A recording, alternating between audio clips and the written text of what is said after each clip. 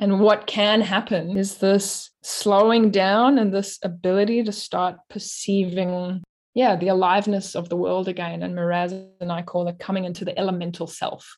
So we kind of perceive the everyday persona that we generally inhabit as the citizen mode.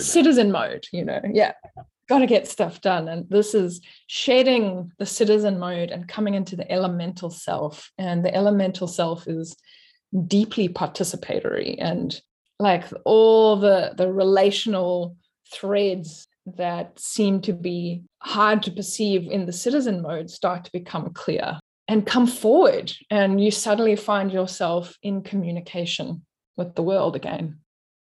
That's Sky and Miraz in this conversation that was so nourishing to my heart and soul, and I can't wait to share with you. I let this one expand past the hour, and I'm so glad I did, because the conversation only got more enlivening as we went. And towards the end, we talk about urgency and making space for slow, imaginal time, and the ecstasy of eating an avocado with that kind of slowness and presence. And if you stick around until the end there, you'll hear Sky share some information about a hugely important case going on in Ecuador right now about protecting an area of rainforest, the Los Cedros Reserve, based on the legal rights of nature. And you'll hear Miraz conclude with a poem for us that hit me so hard in such a good way. You'll also hear us talk about the unlikelihood of our existence, Sky and Miraz's practice of dieta, which they learned from their years with Shipibo teachers in Peru, their relationship with the more than human world, and they speak about how important it is to shift our perspective to one of complete interconnection with the rest of the world, and also share really openly about how difficult it is to do that in a lasting way when we've been raised in a culture that teaches us to see so much of the world as pretty inert and lifeless. You'll hear about their experiences with plant medicine and community grief circles and so much more. All right, I think that's enough from me. Let's jump right into this conversation. May it serve you and the great turning. You're listening to Turning Season Podcast. I'm your host, Leilani Navar, here with your dedicated dose of active hope. I'm delighted to bring you these conversations with the inspired individuals who are collectively shifting us to a life-sustaining society. You'll hear from all kinds of healers and change makers playing their unique part in the Great Turning. From healing personal trauma to visionary thinking, decolonization to building composting toilets, new innovations to bridging social divides, there are thousands of reasons and ways to participate. Keep listening to find out more of what's being done already and what's possible. Subscribe to this podcast wherever you're listening and come to turningseason.com to connect. My guests today are Sky and Miraz, joining me from Australia. And they've shared with me this lovely long introduction, which I'm going to read to you in full because I think it will nicely seed the soil of our conversation and give you a glimpse of what we're about to explore.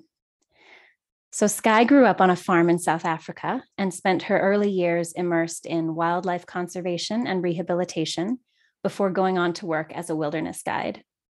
She then completed a 3-year apprenticeship in Taoist healing practices before heading to the Peruvian Amazon jungle, where she entered into a 5-year apprenticeship in Amazonian curanderismo, or plant medicine, with her Shipibo teachers of the Mahua Lopez lineage, and she co-facilitated healing retreats there with Miraz.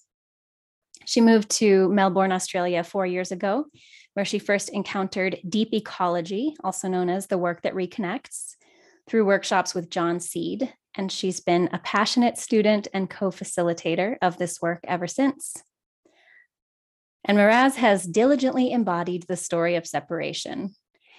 He writes that he's wrestled demons of despair and shame in the spiritual vacuum of Disneyland and lost many times.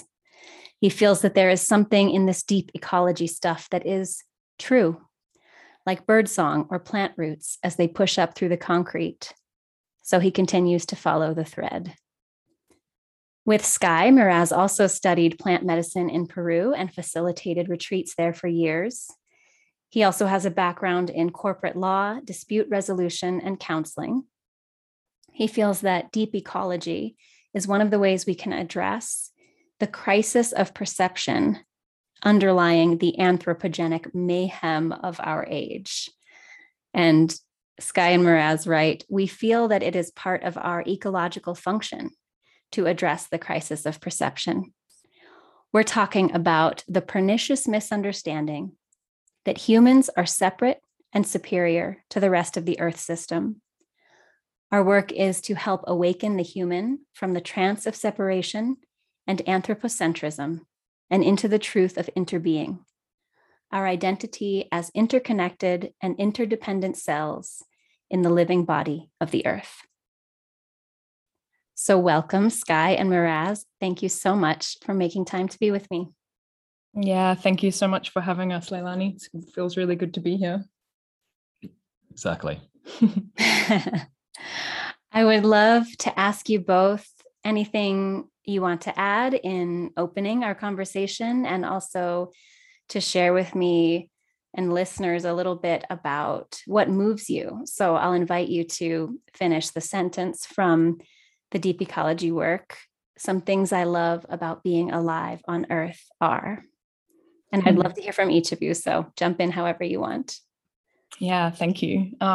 Before I answer that question, I would love to acknowledge that Miraz and I are coming to you from Wurundjeri country. So Melbourne lies, well, particularly where we are in Melbourne, lies in Wurundjeri country, and that's part of the larger Kulin Nation and the Wurrung language group. And yeah, it just feels really important to start these conversations with an acknowledgement that, yeah, the land that we're speaking to you from is unceded territory, and that there's a lot of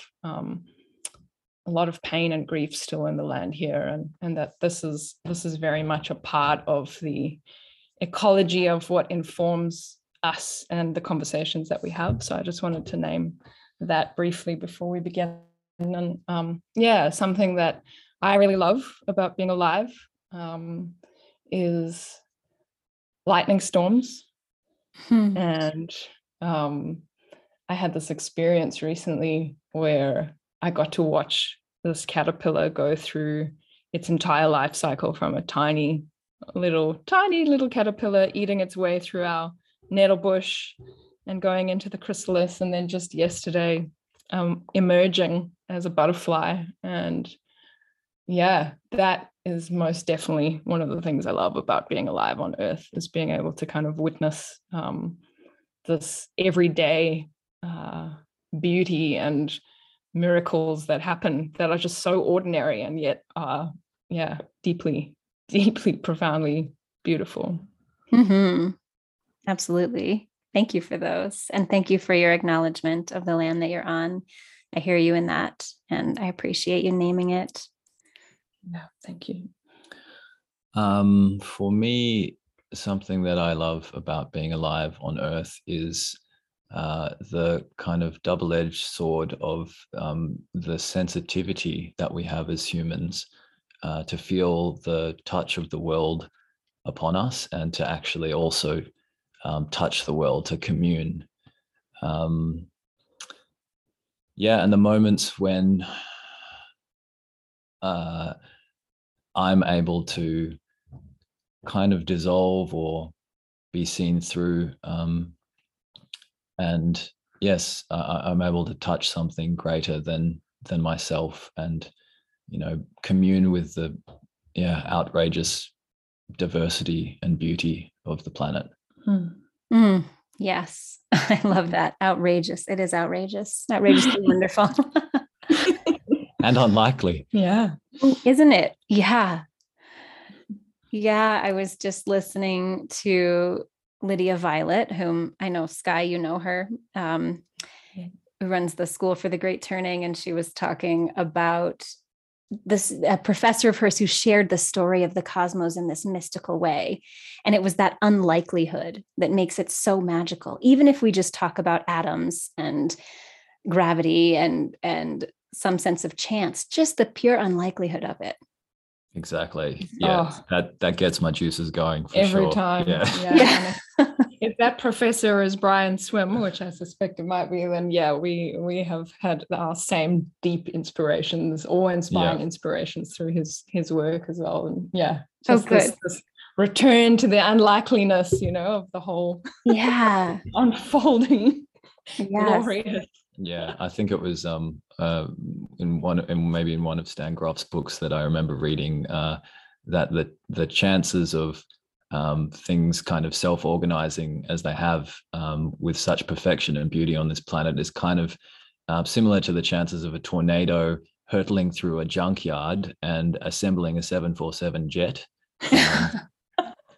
Yeah. Such a good image. That's great. Yeah. All right. Well, now we're smiling, and I'm going to ask you on the other side of that full expanse that we can reach to. How would you finish this sentence? When I look around at what's happening in the world, what breaks my heart is. Yeah.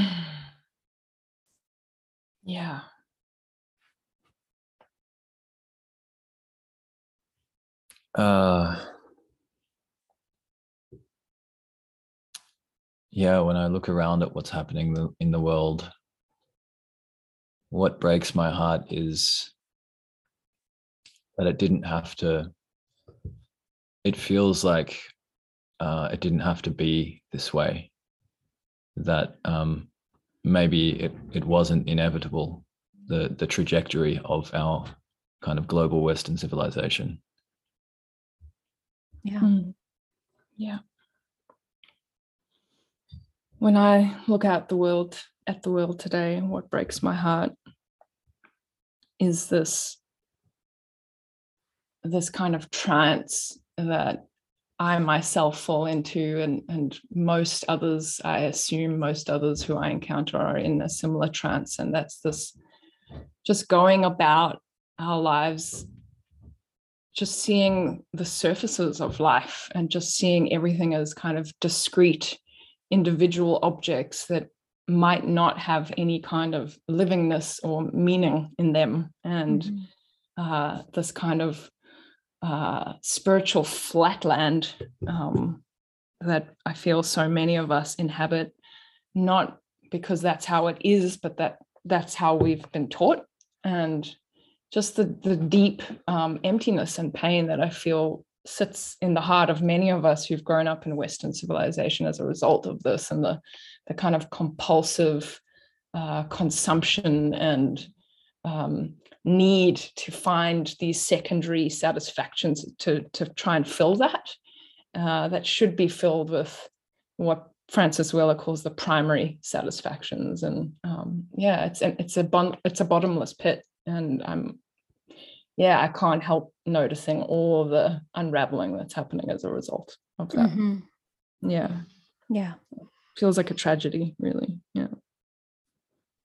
I think the words of Paul Shepherd come to mind when he says the sense of grief and loss that we so often attribute to a failure of our personality is actually a feeling of emptiness, where a beautiful and strange otherness should have been encountered. That breaks my heart. Yeah, that sums it up. As you're sharing these things, which I'm feeling with you, I'm feeling the heartbreak of these things with you, I'm also still seeing that tornado through the junkyard, and like the 747 that got assembled here has these pieces to it, that it did go this way. It has so far gone this way. But that, just imagine there are so many other possibilities that even all three of us putting our heads together, we can only imagine a tiny fraction of all the possibilities. So holding those heartbreaking truths in that. No. That's right. And to hold both of those things, you know, the beauty and the gratitude with the pain and the heartbreak. Mm-hmm. Yeah. Yeah. Sky, do you want to name what the primary satisfactions are for listeners, for just even a glimpse of that feeling? What is it that would give us that deeper sense of satisfaction and fulfillment, really? Yeah, I mean, there's quite a few of them, but some of them are so simple. It's sharing music and food with community. It is finding time and space to be, you know, slowing down with the land. It's this other kind of perceptive shift that we've just already been alluding to, which is like the recognition or participation with the world as a living, meaningful being, you know, that we can be in relationship with. There's so many aspects to the primary satisfactions that really constitute a simple, grounded, connected, communal, relational life, essentially. You know, Yeah. It could be as simple as singing songs around the fire under a full moon, Mm-hmm. you know, during the eclipse. These are examples of primary satisfactions. Yeah. Yeah, or eating an avocado, but being really present when you do it, and chewing slowly. Yeah. Oh, music and campfires and avocados are like probably on my top 10 list. So you got me there. Likewise. But you have to slow right down to do that. You know? Right. To really be satisfied by that. I think that's true. You do have to slow down to experience it. Mm-hmm. Mm-hmm. Yeah. Yeah, which is, you know, that's another aspect of this culture that we're inhabiting, which is constantly, you know, encouraging us to go at top speed to get it all done. Yeah. And really doesn't allow for the space required to be with life as it is. Yeah. So I told you both that I might ask you about the 3 stories of our time, which I've been asking all my guests on Turning Season. But I want to ask, I know you two have thought so much about all this. I'm going to give you like the advanced version, the part B. I want to ask you not just about the 3 stories, but how you're relating to the 3 dimensions of the Great Turning. So if anyone's listening to the show for the first time, you know, the 3 stories are different worldviews, different ways that people can look at the story that we're in right now, the track that humanity is on. And the first one is business as usual. We can essentially carry on as we have been with growth and human ingenuity, and it'll all work out. The planet can allow us to grow in an unlimited way. And the second story is the great unraveling, where we look around and what we mostly see is crises and everything falling apart ecologically and socially. And the third story, the adventure story, is the Great Turning, where humanity is now turning toward a life-sustaining society, or many versions of life-sustaining society. And I feel like it's safe to say that you two are really living in your way in service of the Great Turning. And so I'm curious, not just about how you relate to those 3 stories, but within the Great Turning.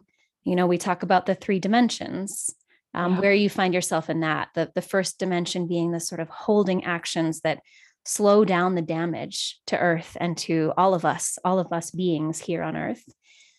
And the second being looking at the structural causes of this mess and what kind of structural alternatives we have. And then the third dimension is the shift in consciousness that would shift our values and the way we perceive so that we could sustain those structural alternatives. So, all right, take it away. Thank you. Yeah, well, in our intro, you mentioned, we mentioned that we feel that our work has a lot to do with this, what we perceive to be the crisis of perception. And you know, there's an amazing quote that kind of sums that up by Fritjof Capra. The ecological, economic, and social crises that are progressively worsening are in fact the symptoms of an underlying deeper crisis, a crisis of perception. Yeah, and I feel like that really points to very much like what we perceive to be the essence in some way of both the problem and what we are attempting to do with our trajectory and the work that we offer. And so in terms of the three stories, the first story being business as usual, you know, this story really tells the culture, the Western industrial growth culture that most of us, I'm imagining, who are listening to this are a part of, are kind of part of this story that is so pervasive that it's almost invisible. And it's this story that basically, it's the story of separation. So it essentially says that we're separate individuals, and you know, the world outside of us, what we might call nature, is just, you know, discrete objects, and generally perceived to be like without any life or sentience, and that, you know, that life is quite a random place to inhabit, that there's not necessarily any like meaning in this. And even if you don't really hold that story as true in your belief system, the culture that we're living in and all the systems that we engage in every single day, whether that's like the road system to get from here to work, the education system, the food systems, are founded on this way of seeing. And it is literally so pervasive that most of us, if we haven't actively gone to see this and understand this, don't even know that this is the story that we're inhabiting day in and day out. The mood is summed up quite well by the quote by Charles Eisenstein, a Cartesian mote of consciousness looking out the eyes of a flesh robot programmed by its genes to maximize reproductive self-interest. That's the view of the self, you know, you can get a feeling for it. Yeah. And, you know, obviously, even though we are very much moving towards the great turning story, which we'll get to shortly, you know, there's been a part of us that has very painfully had to acknowledge the ways in which we ourselves embody this story, a lot of the time in unconscious ways. You know, for example, when I go to the grocery store, you know, like I might have this active relational connection with other than humans in my practice, and then I fall unconscious into this business as usual story every day, multiple times a day. And you know, that's hard to acknowledge, but it's also, you know, one of the big aspects of our work has been to really cultivate some self-compassion, because we've come to understand that as humans, it's so natural to unconsciously resonate with the story of your culture. And, you know, that there's a real deep safety in being in alignment with the story of your culture.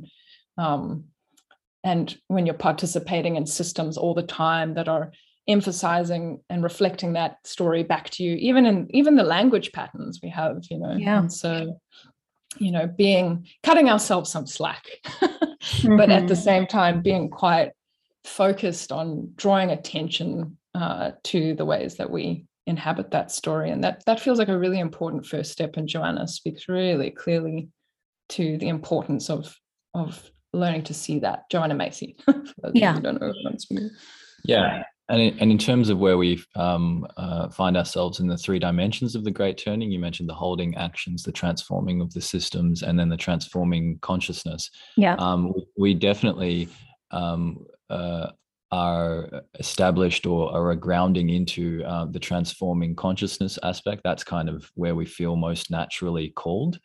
So as Sky was saying, part of what we feel we're doing is to kind of dismantle or dismember this story of separation, and then to facilitate the causes and conditions to remember this, you know, innate primordial archetypal mode of perception, which you might call animistic or panpsychist, which is grounded in the recognition or the felt sense reality that everything is alive and sentient. And so, yeah, those are kind of, on one level, the transforming consciousness work that we do has to do with this dismembering and remembering, and also we support the holding actions, the actions to slow the damage wrought by the industrial growth society in a few different ways. We do directly. We participate in protests and marches and things like that. But we also raise quite a lot of money for actions, organizations that are dedicated to the preservation of the natural world, such as the Rainforest Information Centre and Melbourne Rainforest Action Group, who are doing absolutely tremendous work all around the world, but in particular at the moment in protecting one of the most biodiverse regions in the world, in Ecuador, Los Cedros. So those are some of the ways. In terms of the transforming systems dimension, we try and get everyone that we can interested in gardening with us. Not only that, I would say that, the consciousness, in terms of the three dimensions of the Great Turning, the consciousness transformation for us, I feel, goes really hand in hand with the transforming systems, in the sense that I feel like our work is also about starting to create new culture around that. So we have the essence of our work maybe helps facilitate those consciousness shifts, but then the second part of our body of work is also around starting to create what you could call like sangha or community, and creating a shared language and maps, and then therefore shifting culture to create the fertile ground for the seeds of interconnection to flourish again. And that's a slow process. Like, we totally recognize that that's probably a multi-generational process, and that's actually been one of the griefs of this work, is recognizing that as parts of a much larger system in time and in space, what we are doing is just one tiny part of this huge wave that is the Great Turning, and that what we're being called to do feels like absolutely essential, and we may not live to see that, but the fruits of that inevitably. We have these moments of coming back into kind of participatory, animistic ways of seeing and consciousness and feeling, new ways starting to emerge, and then there's this part that's had to make peace with the fact that maybe we won't see the full flourishing of that. Maybe it's just one step in a much larger picture, and there's a beauty in that and a sadness in that, at the same time. Yeah.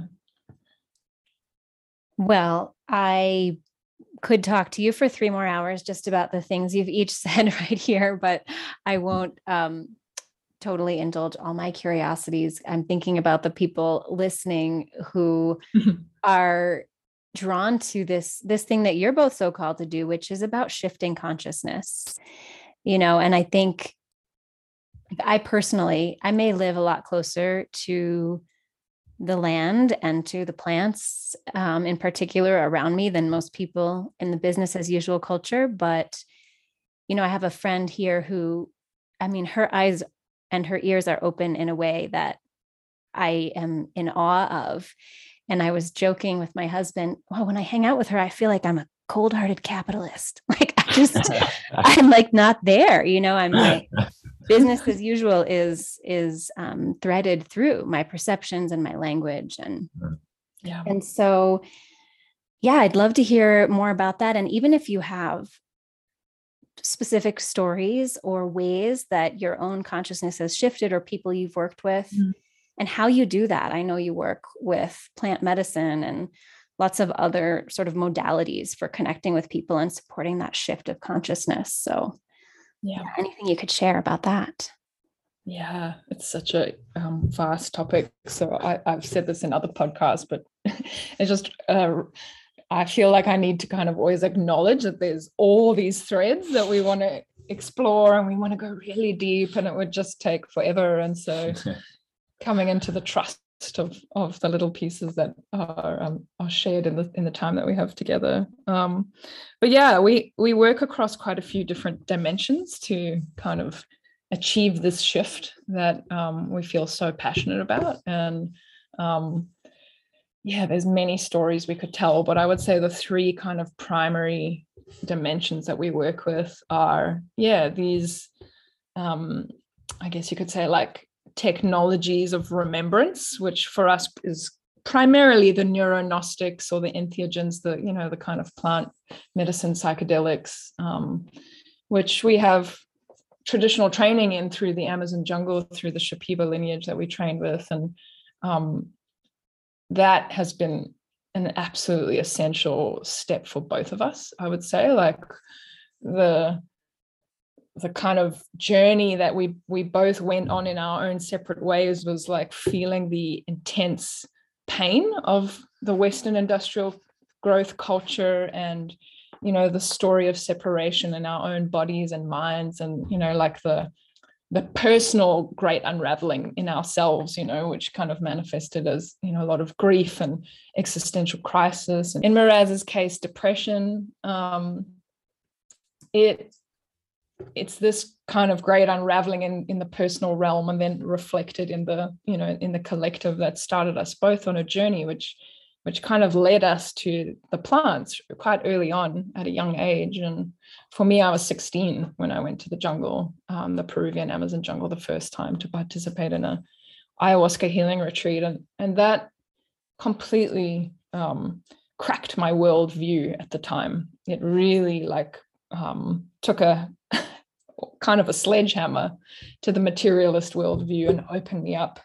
And that was really just the beginning of the whole path that I've traveled since then, and I really feel like because of the intensity of the conditioning in our culture, there are other ways to experience that opening. And I feel like the plant medicines are an incredible ally to us at this time, if used with a lot of care and a lot of wisdom in the way that it's approached, both before, during, and after, and not isolated, not as a separate ceremony in and of itself, but within a larger framework of connection.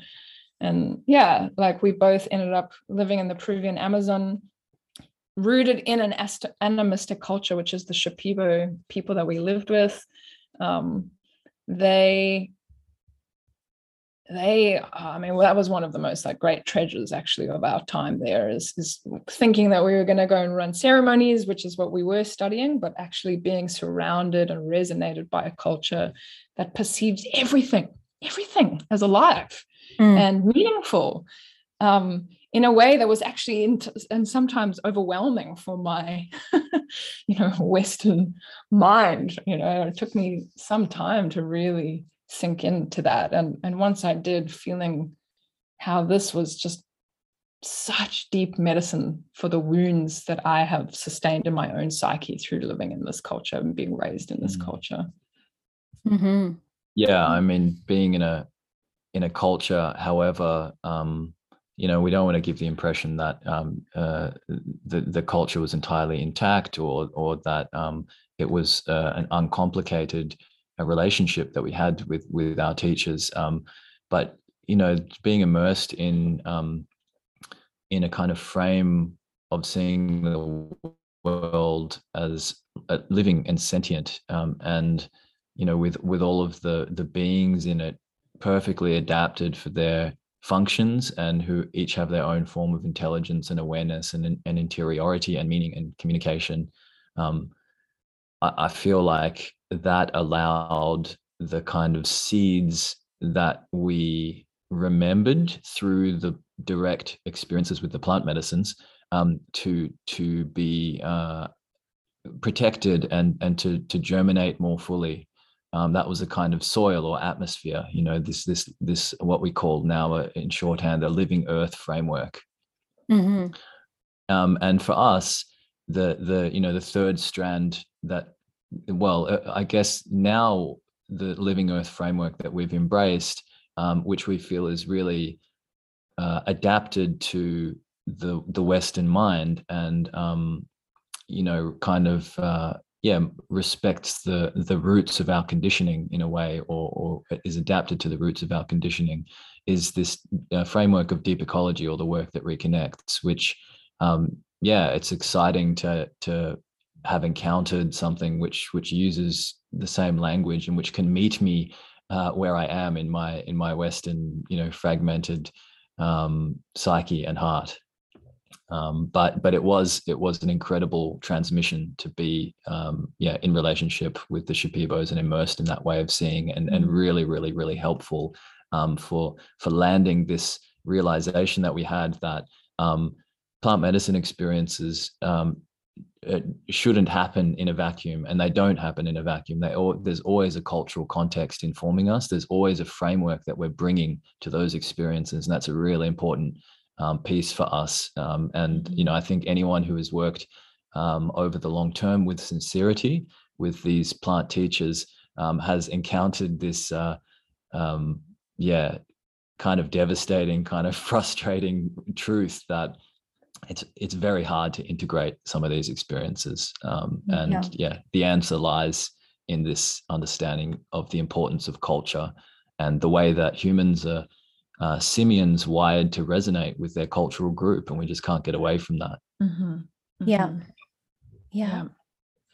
And so those were two really important pieces for us. Was this, I guess, beginning to work with what we might call technologies of remembrance, whether that's the plant medicines, or for some people it could be breath work, or vision wilderness vision fasts, or like there's different pathways to kind of shedding the heavy structures in the mind that condition our perception in a certain way, and start to kind of loosen that up again so that we can perceive differently. And for us, the plant medicines have been one of the greatest allies in our personal path in that way. And then, as Miraz mentioned, like that combined with this living framework piece, whether that's like drawing from Indigenous cultures that you might be embedded and working alongside, or now as we are finding this deep ecology work, the Reconnects framework, which kind of draws on many different things. And then I guess the third piece was this incredible practice that our teachers taught us for cultivating both sensitivity and deep listening, and shedding even further these stories, which is the practice of dieta, which again it can be similar to Vision Quest or Wilderness Fast, but it's this process of being in isolation and silence, and doing a lot of fasting and a lot of praying, and in nature, and really oriented in a very focused, oriented prayer to connect with an other than human of your choice, whether it's something that you've chosen or something that's chosen you. So for example, passion flower in my case is a plant that I've worked with a lot. And so going into creating this container where you can allow your human persona to start to drop away, because it's like, even if you're in the company of people that have very similar interests and mindsets to you, and enjoy the same discussions and everything like that, we've both discovered that just being around other humans seems to kind of trigger some of these conditionings and these patternings, as sad as that may be. And so taking ourselves out of the human world and kind of like really immersing in the other than human world, and allowing that personality and all the associated conditioning to drop off, and really focusing on these other than human relationships, and allowing them to flourish and to open, both through the imaginal and through increased sensitivity of heart and mind and senses, and what can happen, and takes different times for different people, is this slowing down and this ability to start perceiving the aliveness of the world again. And Miraz and I call it coming into the elemental self. So we kind of perceive the everyday persona that we generally inhabit as the citizen mode. Got to get stuff done. And this is shedding the citizen mode and coming into the elemental self. And the elemental self is deeply participatory, and like all the relational threads that seem to be hard to perceive in the citizen mode start to become clear and come forward, and you suddenly find yourself in communication with the world again. And it's just the most profoundly beautiful way of being to inhabit, and really painful because it's challenging to stay in that once you kind of return, and I really feel like there's such a wisdom in Joanna Macy's spiral of the work that reconnects, and her strong emphasis on cultivating the skill of being with grief, because it feels like almost like a prerequisite to coming into the elemental self is this ability to be with your grief, because it hurts when you return to this state, because on the one hand you kind of realize how rare it is for you to be in it, and how on some level this is what the soul is constantly longing for, and then on the other hand, it's through the sensitivity also feeling how deeply painful and violent the culture that we inhabit actually is, in a way that I feel most of us are numbed out to feeling most of the time. And so, without having this space and this framework for working with and being with the grief, it can be really difficult to stay with the elemental self for any period of time. But that's one of the fruits of that practice, and we feel like that practice is one of the greatest gifts that was transmitted to us in the jungle. Definitely. And totally a part of our essential practice for mental health. And and it's pretty simple as well, like we use the Spanish word dieta as a to call it dieta, but the elements of it are so common. The pattern of activity of isolation, fasting often, or eating very, very bland foods, prayer, meditation, connecting with other than humans. That is, seen that some of those patterns, if not all of them, are seen through a lot of other medicine traditions as well. Vision Quest is one of those. It's not an ascetic discipline. It's an embodied practice, and it's about returning to one's senses, to ground awareness again in the body, in the sensing animal body, and to strip away the armoring of the heart. And that's something for me as somebody who's really struggled with a lot of identification with the mind, and who has had to operate, for better or for worse, in citizen mode for a long time, has been something which is so refreshing and so necessary. And it's as Stephen Buhner, one of our other teachers, says, that it's through the heart that is the through which we can perceive the touch of the world on us, and through which we can touch the world. So it's a really important aspect of that practice for us.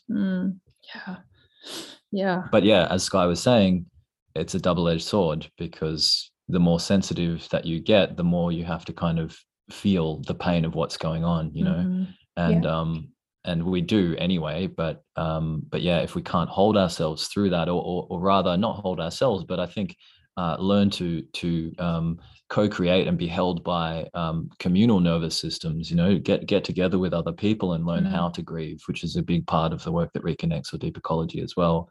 Then we can't do these practices in by ourselves. Like, we have to do them in isolation in one way, but we also have to build sangha and community as well. So that's another thing that we're in our fumbling way learning how to do. I'm really absorbing, I mean, there's so much again that you both just shared, but I'm absorbing this piece about grief and developing skill and community that allows us to be with our grief and to let our grief move. I think I've always seen it as mostly about not having that grief be stagnant inside of us and making us sick and keeping us from seeing clearly or living fully, because you can't be stagnant anywhere if you want to live fully. But what I'm hearing you say is that as the connection deepens and as the perception of the pervasive violence of the way that most of us live is felt more deeply, you have to be prepared for more grief than you've ever felt before. Yes. So yeah, I think that's true. And the, as Joanna says, like the other side of grief is love. It's the same process, really. It's life it's life stirring towards itself. Yeah. And that's the key to aliveness in my experience, and I think when we're really able to connect with that, and I've experienced this most directly in recent times in these deep ecology workshops that we've done, where we have grief rituals, and there's a witnessing of the kind of extended nervous system of the group. And when we're really able to connect to that, like I feel what that results in is just this joy, this natural joy as well. It's like it's heartbreaking and it's enlivening at the same time, and real joy. I'm not talking about the kind of brittle new age happy joy kind of joy.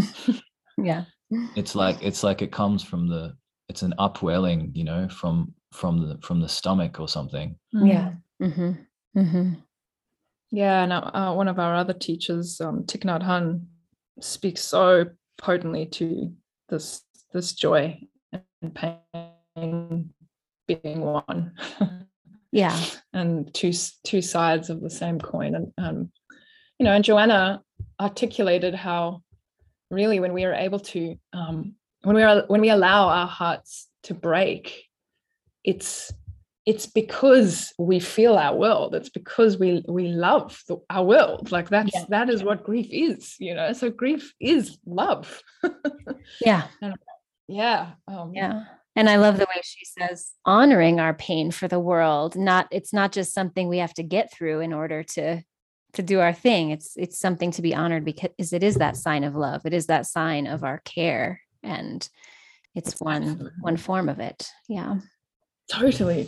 And for her, like part of the way that her work was quite revolutionary, I think, for both of us, was the way she emphasizes like pain not being personal always, like there is personal pain, from that arises from my life story, from my biography, but that there's a lot of pain that many of us carry that arises from the interpersonal, and so it's like in acknowledging that's actually a doorway back into interconnected perception in many ways. It's like when I can say, oh wow, I can feel the clear cut in my own body, like I can feel what's happening to the oceans. It's like that's not outside of me, because this is my body, this is my larger body, and through not making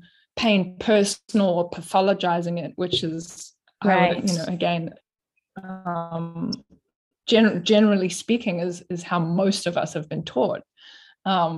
Through opening and releasing that personalization and pathological kind of view of grief, we can actually use it as a doorway into this interconnected perception in a very similar way that actually things like plant medicine help us open into, and interestingly, Miraz knows this, but my journey whenever I worked with plants, especially in my earlier years, like one of the first things that would happen would be just this huge ocean of grief, like that was so, I was like, where is this coming from? I had a happy childhood, like sure, should happen. But like the level, the extent of the pain was not really, it would be hard to attribute it to my story. And I was always so confused by that. But by allowing it to wash through me almost like a tsunami, I would always be so much more in touch with my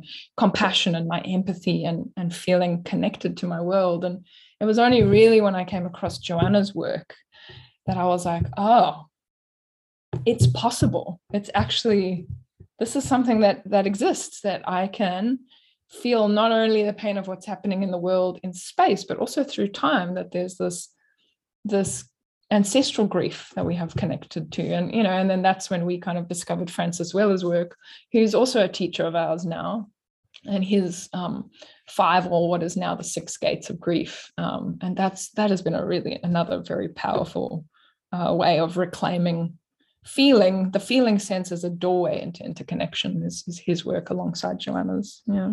What I'd like to add to this, because I'm really feeling it, as you're speaking, is that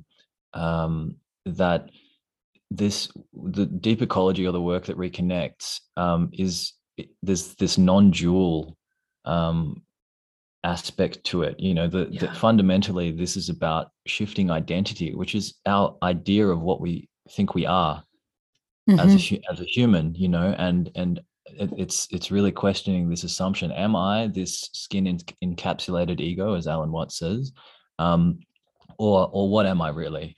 And when my first experience of a grief circle in a deep ecology retreat with John Seed a few years ago hit me like a thunderclap, this experience of my kind of self-dissolving as we went around the circle and people expressed their grief, and I expressed my grief. And there was a point at which I couldn't tell one from the other. Like it just became the pain, but I wasn't carrying it by myself. And and there was a sense of thinning the veil of the self. And that I feel is such a necessary experience for modern humans to have.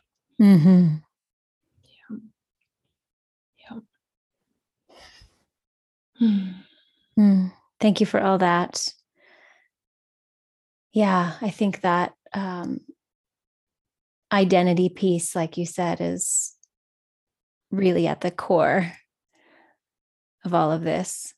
I don't think we could be in this form of business as usual without a particular sense of identity that is profoundly different from what you're describing right here, with that sense of interconnection with grief, with the others in the room, with our ancestral experiences, with all that lives on this earth, and with the perception that all lives, like that everything is having an experience.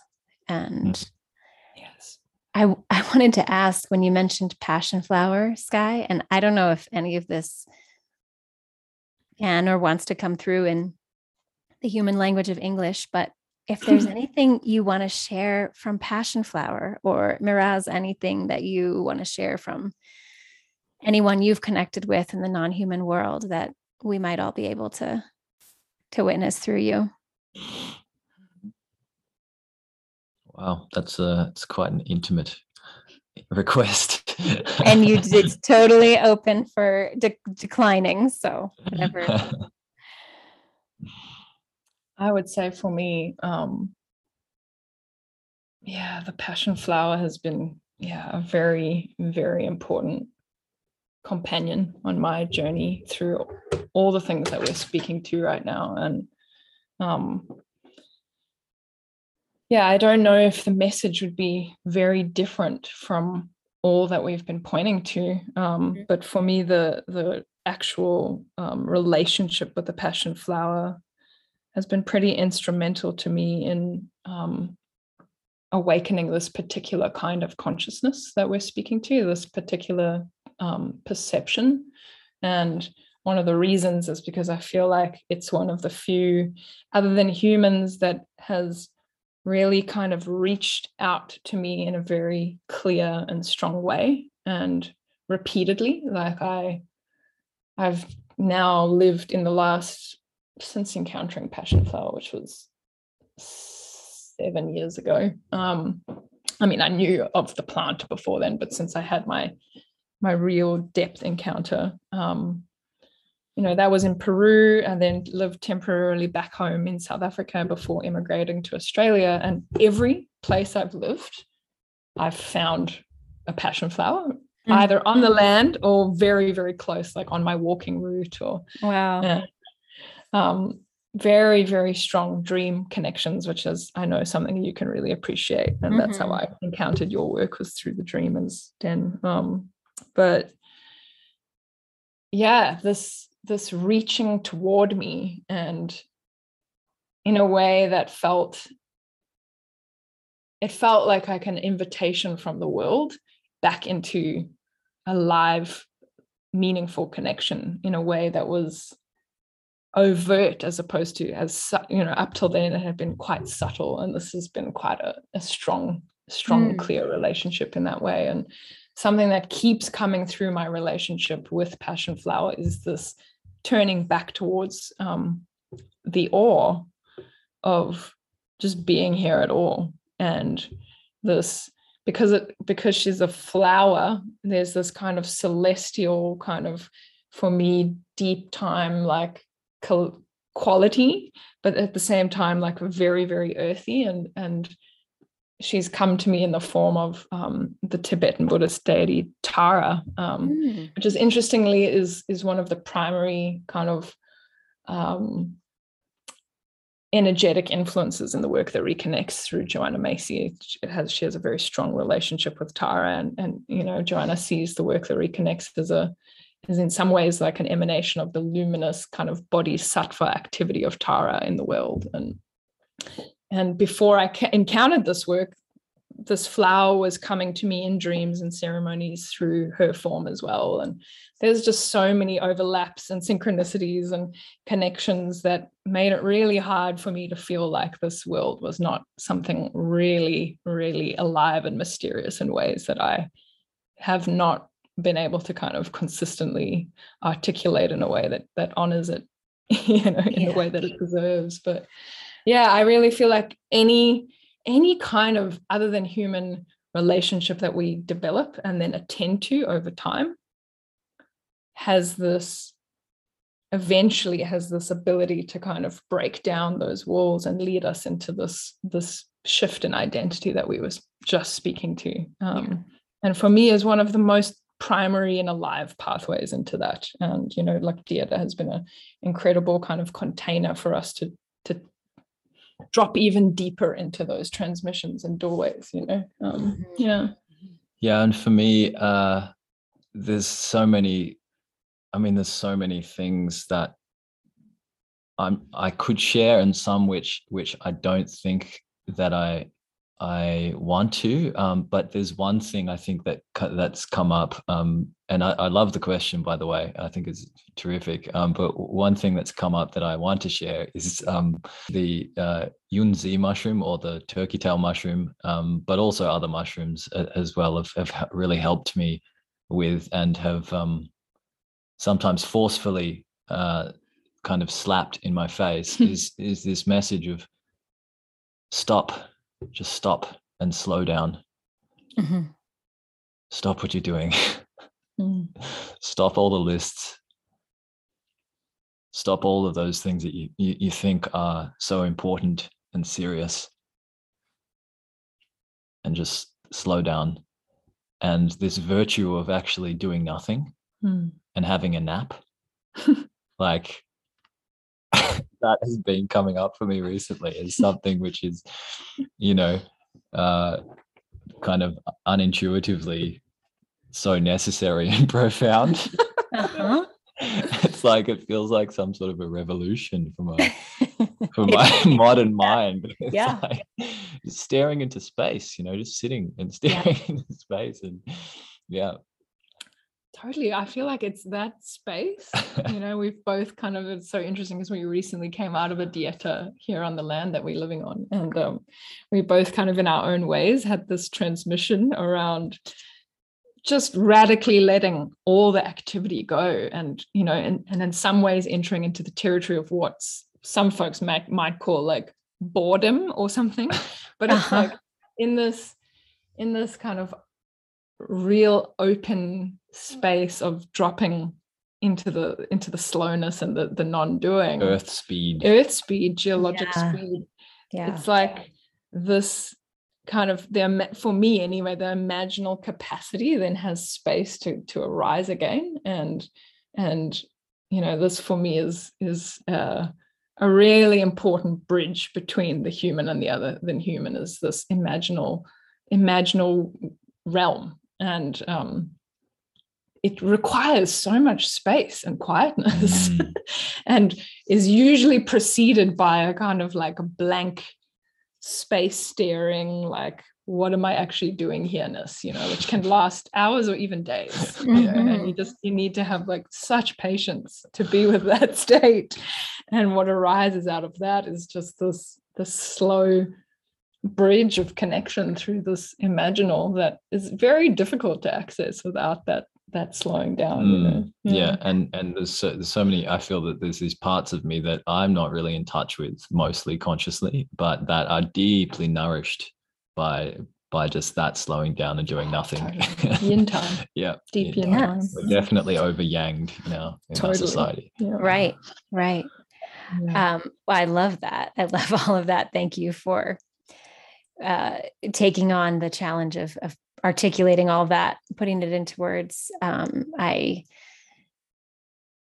need to be reminded, and I'm sure many people who are listening, I know, in fact, that many people listening share this sense of urgency around everything that we need to do, as we witness the great unraveling, and this simultaneous sense that we need to slow down, we need to rest, and so, I love that simple message. Just stop the lists, stare into space, because there's a lot there. And even if nothing comes out of it, like it's never productive, just the pause is so important. And I think, through a Chinese medicine cosmology, where that water phase, it's the midnight, it's the deep depth of winter, and we're like skipping it. We're trying to skip it. We keep our lights on all night, literally and metaphorically. That's it. And we need to hang out there. So totally. I mean, I'm sure you're familiar with Bayo Akomolofe's work, and one of his amazing quotes that these times are urgent, we must slow down, and I feel like one of his core teachings has been around the ways in which we kind of unconsciously act out the same consciousness and patterns through that urgency. Not saying that, we mustn't act now, we must, I'm so on board with that, and that's where the dimension of the holding actions really comes in. And, a lot of that, like, absolutely now action is important, but at the same time, not neglecting this water dimension, this slowing down dimension, because this is where I feel like the wisdom for something different arises, from the ground of slowing down. And this is where life is happening, believe it or not. Right. So, and the more that I slow down, the more ecstatic the avocado becomes. Yes. Because I'm most of the time when I eat the avocado, I'm not here, Right.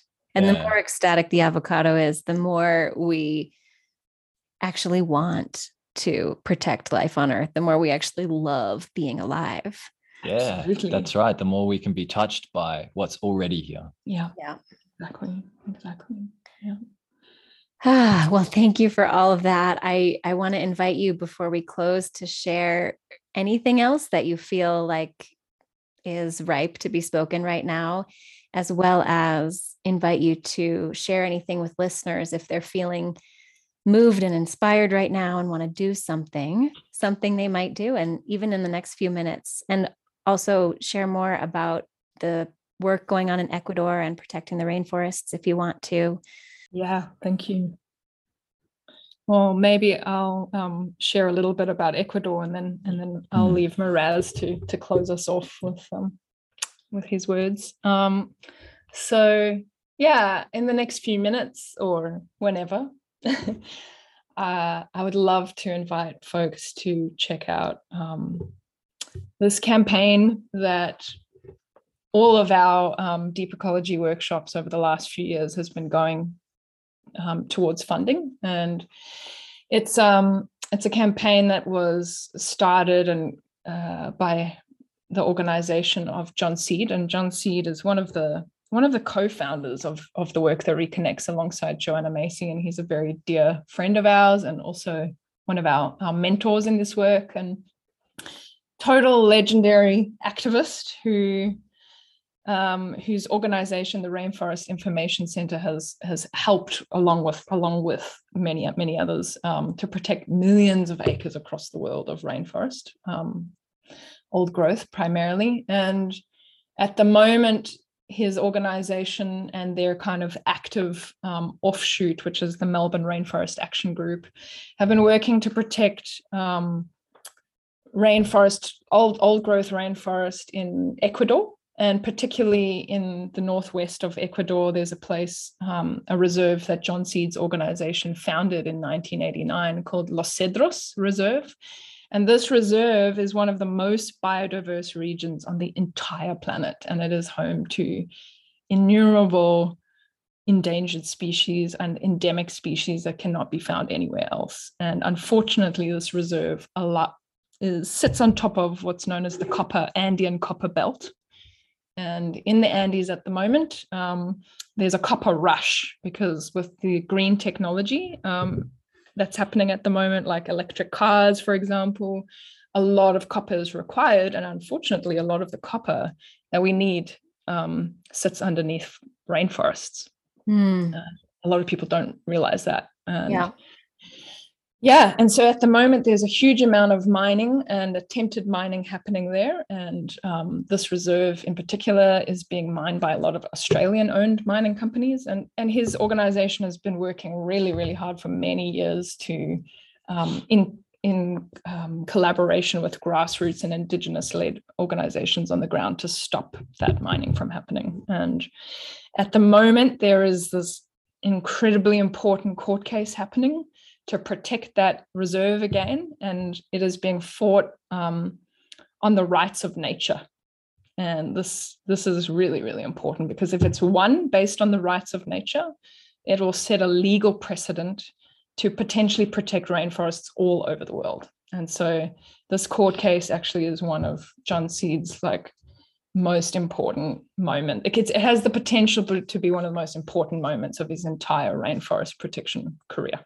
Wow. And so this is the level of importance of this moment. And and they're constantly in need of funds to do all kinds of research and to support Indigenous groups on the ground, and to also help the communities that have become dependent on the mining to transition out of that dependence. There's a lot that's needed there. And so we will give Leilani the links to all of that. And if you are interested, we invite you to either donate to the campaign or to share the campaign. Either, whatever you're capable of doing, would mean the world to us and to this group that have been working very, very long hours with very little, recognition. Powered off the smell of an oily rag, I think is the expression. Well, great. I will share all of those links, and I'll also specifically just share more about the campaign more widely too.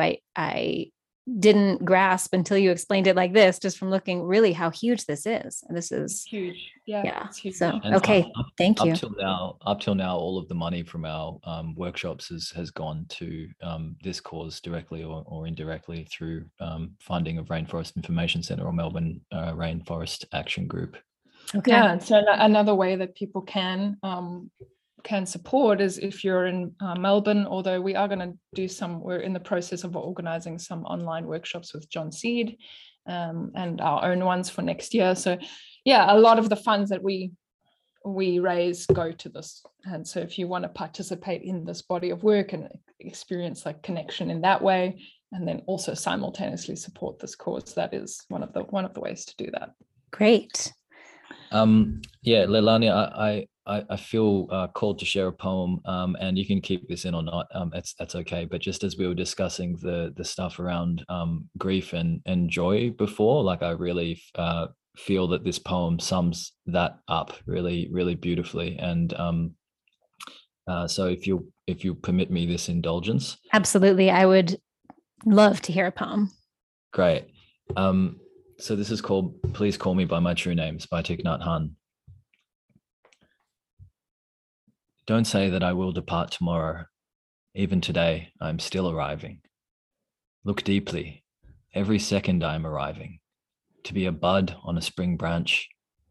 To be a tiny bird with still fragile wings learning to sing in my new nest. To be a caterpillar in the heart of a flower. To be a jewel hiding itself in a stone. I still arrive in order to laugh and to cry, to fear and to hope. The rhythm of my heart is the birth and death of all that is alive. I am the mayfly metamorphosing on the surface of the river, and I am the bird that swoops down to swallow the mayfly. I am a frog swimming happily in the clear water of a pond, and I am the grass snake that silently feeds itself on the frog.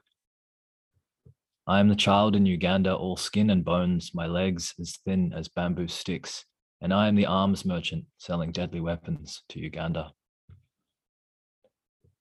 I am the 12-year-old girl, refugee on a small boat, who throws herself into the ocean after being raped by a sea pirate.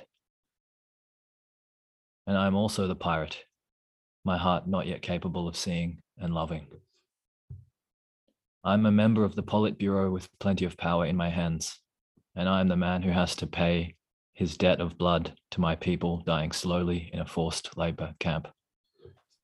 My joy is like spring, so warm it makes flowers bloom all over the earth.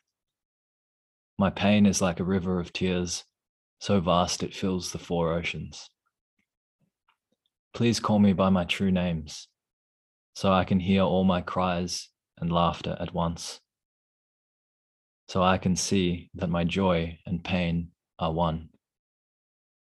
Please call me by my true names so that I can wake up and so that the door of my heart can be left open, the door of compassion.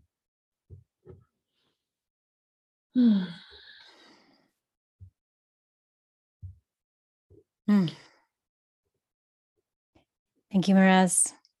And gratitude to Thich Nhat Hanh.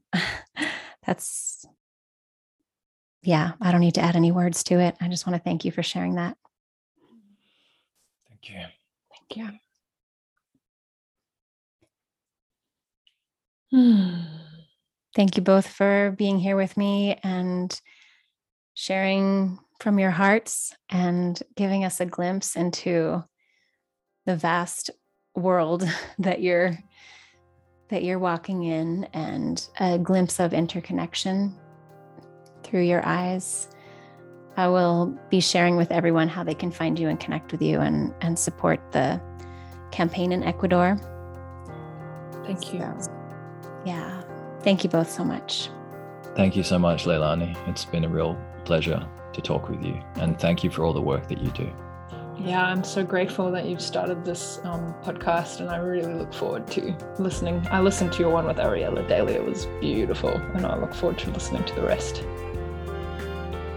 Thank you for listening. I have so many links to share with you in the show notes at turningseason.com/episode 6. So if you're drawn to connect with Sky and Miraz, to join an experience with them, you can find them directly at deepearthdreaming.world. And I'll also link to their site in the show notes, as well as books and sites for the teachers they mentioned: John Seed, Francis Weller, Stephen Buhner, Bayo Akomolafe, Thich Nhat Hanh, Joanna Macy. So come find out more about all of this in the show notes at turningseason.com/episode 6. I'm also going to share how you can support the campaign in Los Cedros in Ecuador. I'm excited to say that 2 days before releasing this episode, we got an update with some very good news about the legal protection of this region and recognition of the rights of nature. So come find the link to stay updated on that, what's happening in the campaign, and also its wider implications around the world. I'll be back on the full moon with a conversation with Jamie Harvey, a leader in sustainable food systems and healthcare, the founder of the One Sacred Earth Project, and the executive director of the Psychedelic Research and Training Institute. And that's another conversation that I thoroughly enjoyed and really look forward to sharing with you. Until then, thank you again for listening and for all the ways you play your part.